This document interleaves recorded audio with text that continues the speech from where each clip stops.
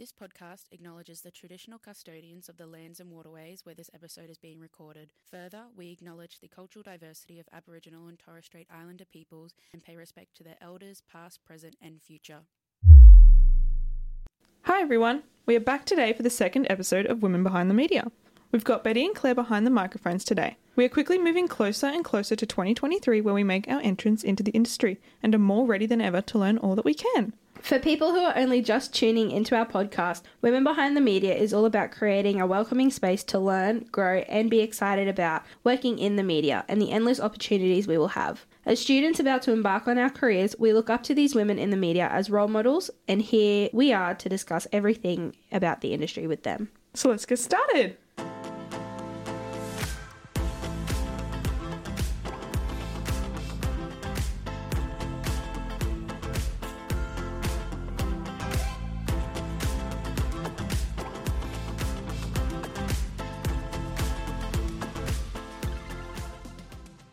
Today we are joined by Kelley Abbey, one of Australia's most renowned choreographers. Kelley has an outstanding career with a multitude of awards and credits under her belt. She brings a new perspective to the table. Kelley, how are you today? I'm good. I'm very well. How are you? I'm well, thank you. That's good to hear. Very good, very good. Yes. So, how long have you been in the dance industry for now? A long time. Yeah, I guess I started dancing really early, like from when I was 3, but I was with a ballet company between 12 and 17 called the Australian Youth Ballet Company. And so I would kind of call that where I started to work professionally. I wasn't getting paid, but I was touring to London and all around Australia and performing. So kind of considered that where I started professionally, really. And then I moved to Sydney when I was 17 and pursued a dance career down here and been doing it ever since, still doing it. That's awesome. What made you decide to transition into the film, television and media side of the dance industry? Like, was that like a natural thing that happened, or was it like a conscious decision to, I want to do TV, I want to do Dancing with the Stars, like that sort of thing? None of my life has ever been by choice. It's all happened kind of as a progression. I've worked with someone, they've suggested me here, or I've just kind of fallen into it, or it's been through a course of accidents that it's happened.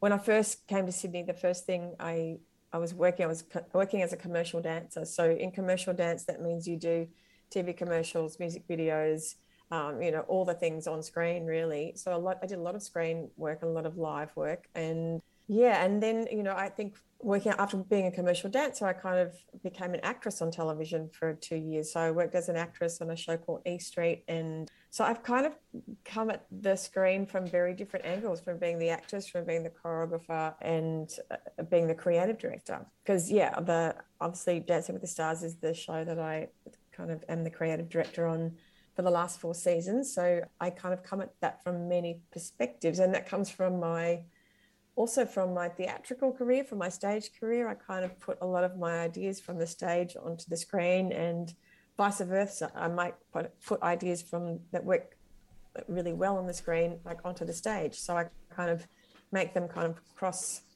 pollinate with each other. Yeah. This actually reminded me of something that, like, Mum and I look up, like, once a month or whatever, is the Blackbird dance that you did on So You Think You Can Dance, and how it keeps popping up every now and then. I actually just recreated that. I produced with another friend of mine, Louise Telford. We produced a book called Light the Way, and Light the Way became a dance convention. So we had kind of a 3-day dance convention in June, and I actually recreated that routine with a new generation of dancers. So they performed it at the shows on over 3 nights. So yeah, I just got to revisit it again recently. It was kind of nice to do. I love that. That was probably one of my favorite ones. Moment. Yeah, right there. Yeah, literally. Yeah. Mum has the Light the Way book. She has the book. She does? Yeah, she does. Oh, yeah. Fantastic. We read it together sometimes. So what makes you keep coming back to, like, the film, television side of things? And were there any obstacles that you felt that you had to overcome along the way?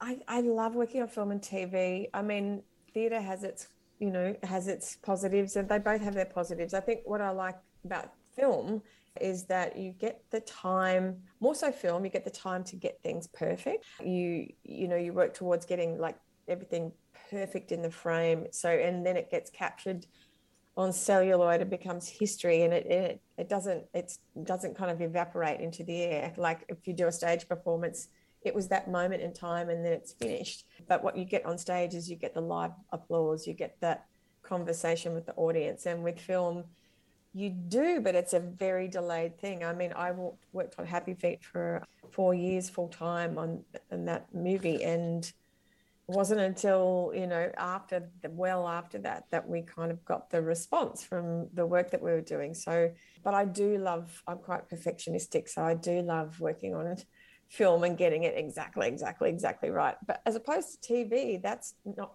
TV is very fast and very furious, and it's kind of sometimes feels like you're throwing spaghetti at the wall and seeing if it sticks.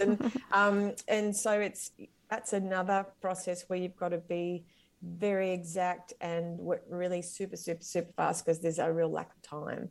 So TV and film are very different that way. So it was just kind of learning how to deal with that, because you might get the opportunity to do something on television, but you may get the music at the very last minute, and you may only get the people for a couple of hours, and then all of a sudden you're doing it on live telly. And so it's very, very fast, and you've got to be able to handle the stress of it and the pressure of it, and be able to kind of work at your best in that kind of situation. Yeah, of course. So considering you've been in the dance industry and then now the media, film, TV industry for some time now, do you think there's anything that you find that has like significantly changed over the development of your career industry-wise, like in your experience?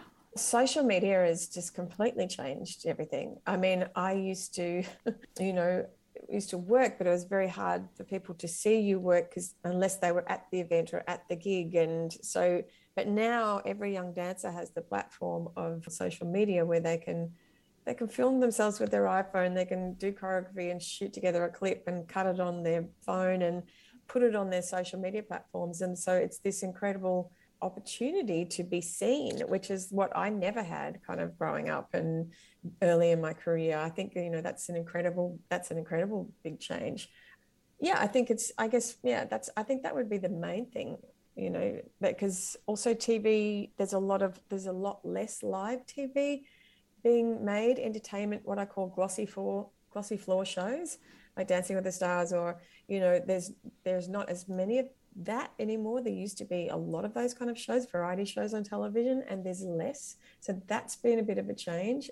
Obviously Netflix and all those streaming online kind of platforms have changed kind of what essentially is free to air television now. So things are very, very different.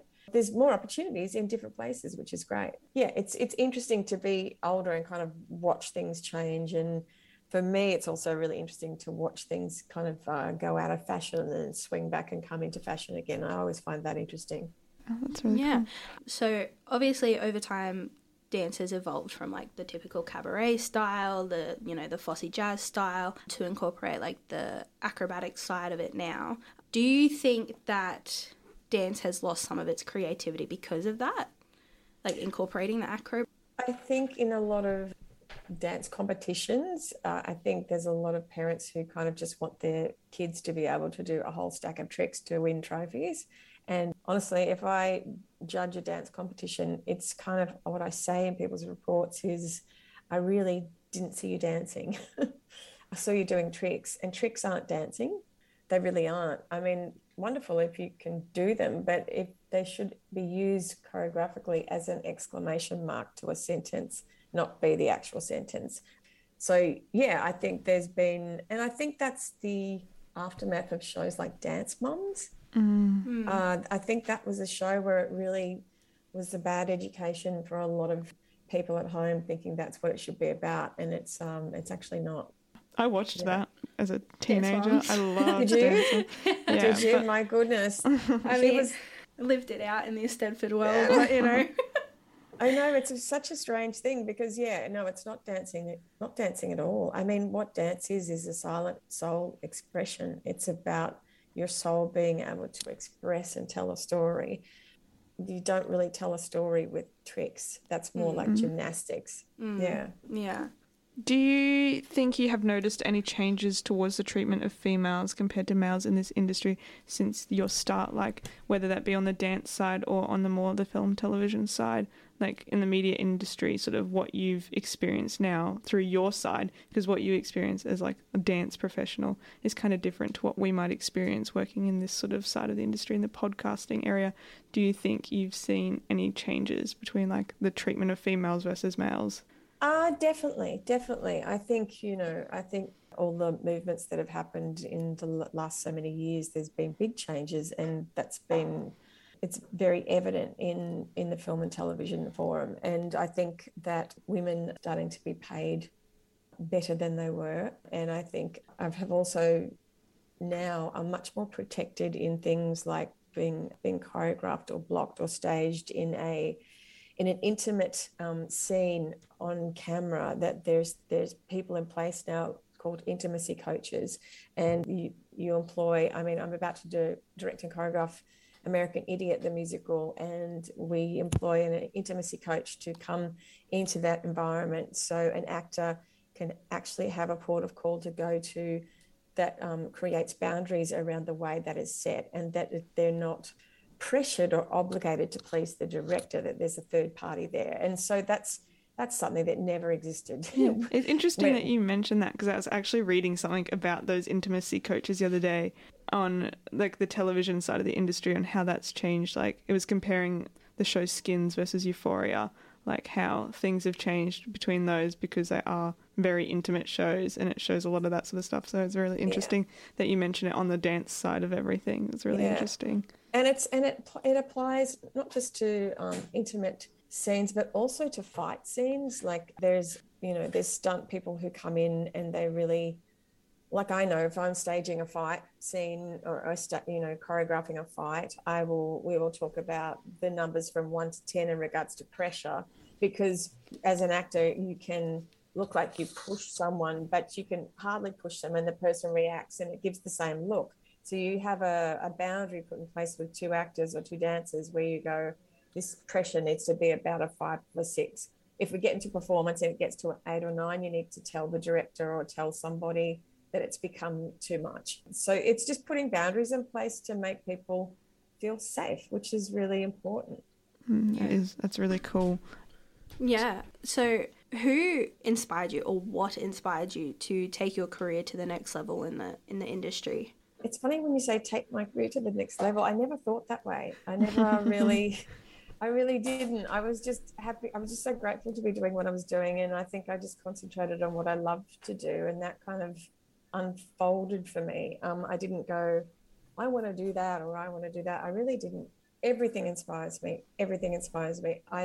When I was very young, I was inspired by obviously the Jackson family, Janet Jackson and Michael Jackson, and all those people, and Paula Abdul and all the people in my era that were really great artists. But I also was very inspired by old Hollywood musical people like Fred Astaire and Sid Charisse and Gene Kelly and, Vera Ellen and all those beautiful dancers.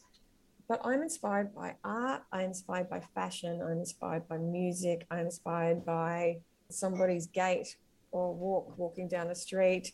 I was doing something in the musical Fame. I was directing and choreographing the production I did in 2010, and I had a scene change to do where these giant steps had to kind of stairs had to go across the stage, and it was kind of a transition music, and I needed something to happen downstage for people to watch, so I didn't watch the set moving around.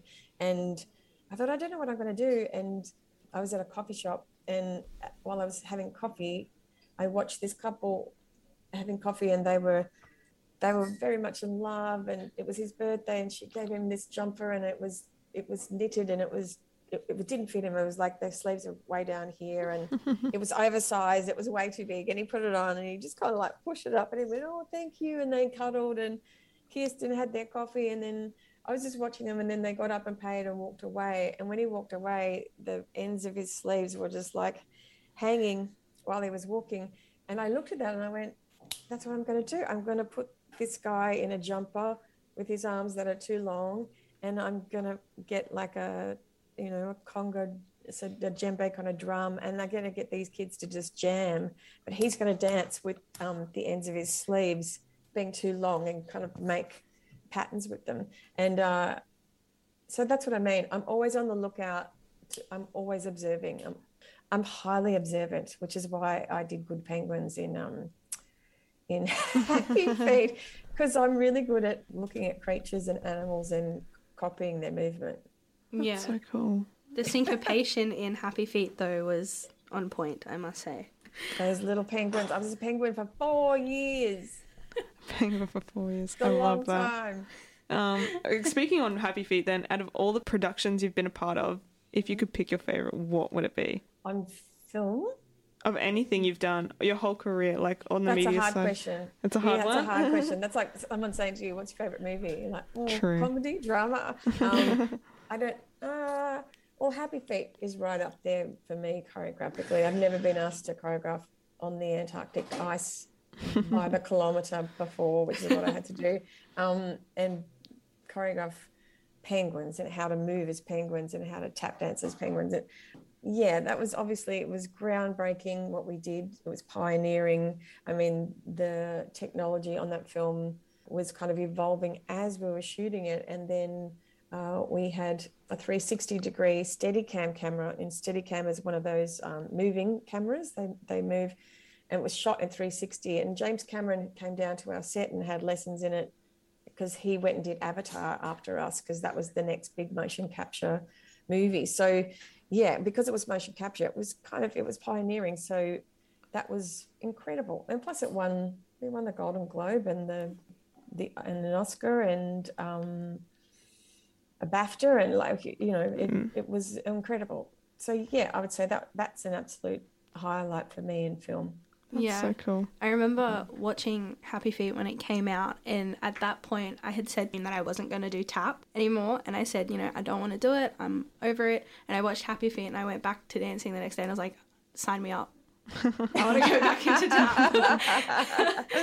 And she was like, what made you change your mind? And I was like, I saw a penguin tap dance. Nice. And that's where that came from. Nice. That's so great. Have you ever thought about maybe working more as an intimacy coach? I'm quite interested in that. Yeah, do you know what? You have to train to be one, obviously, to get the credentials, the certificate and everything.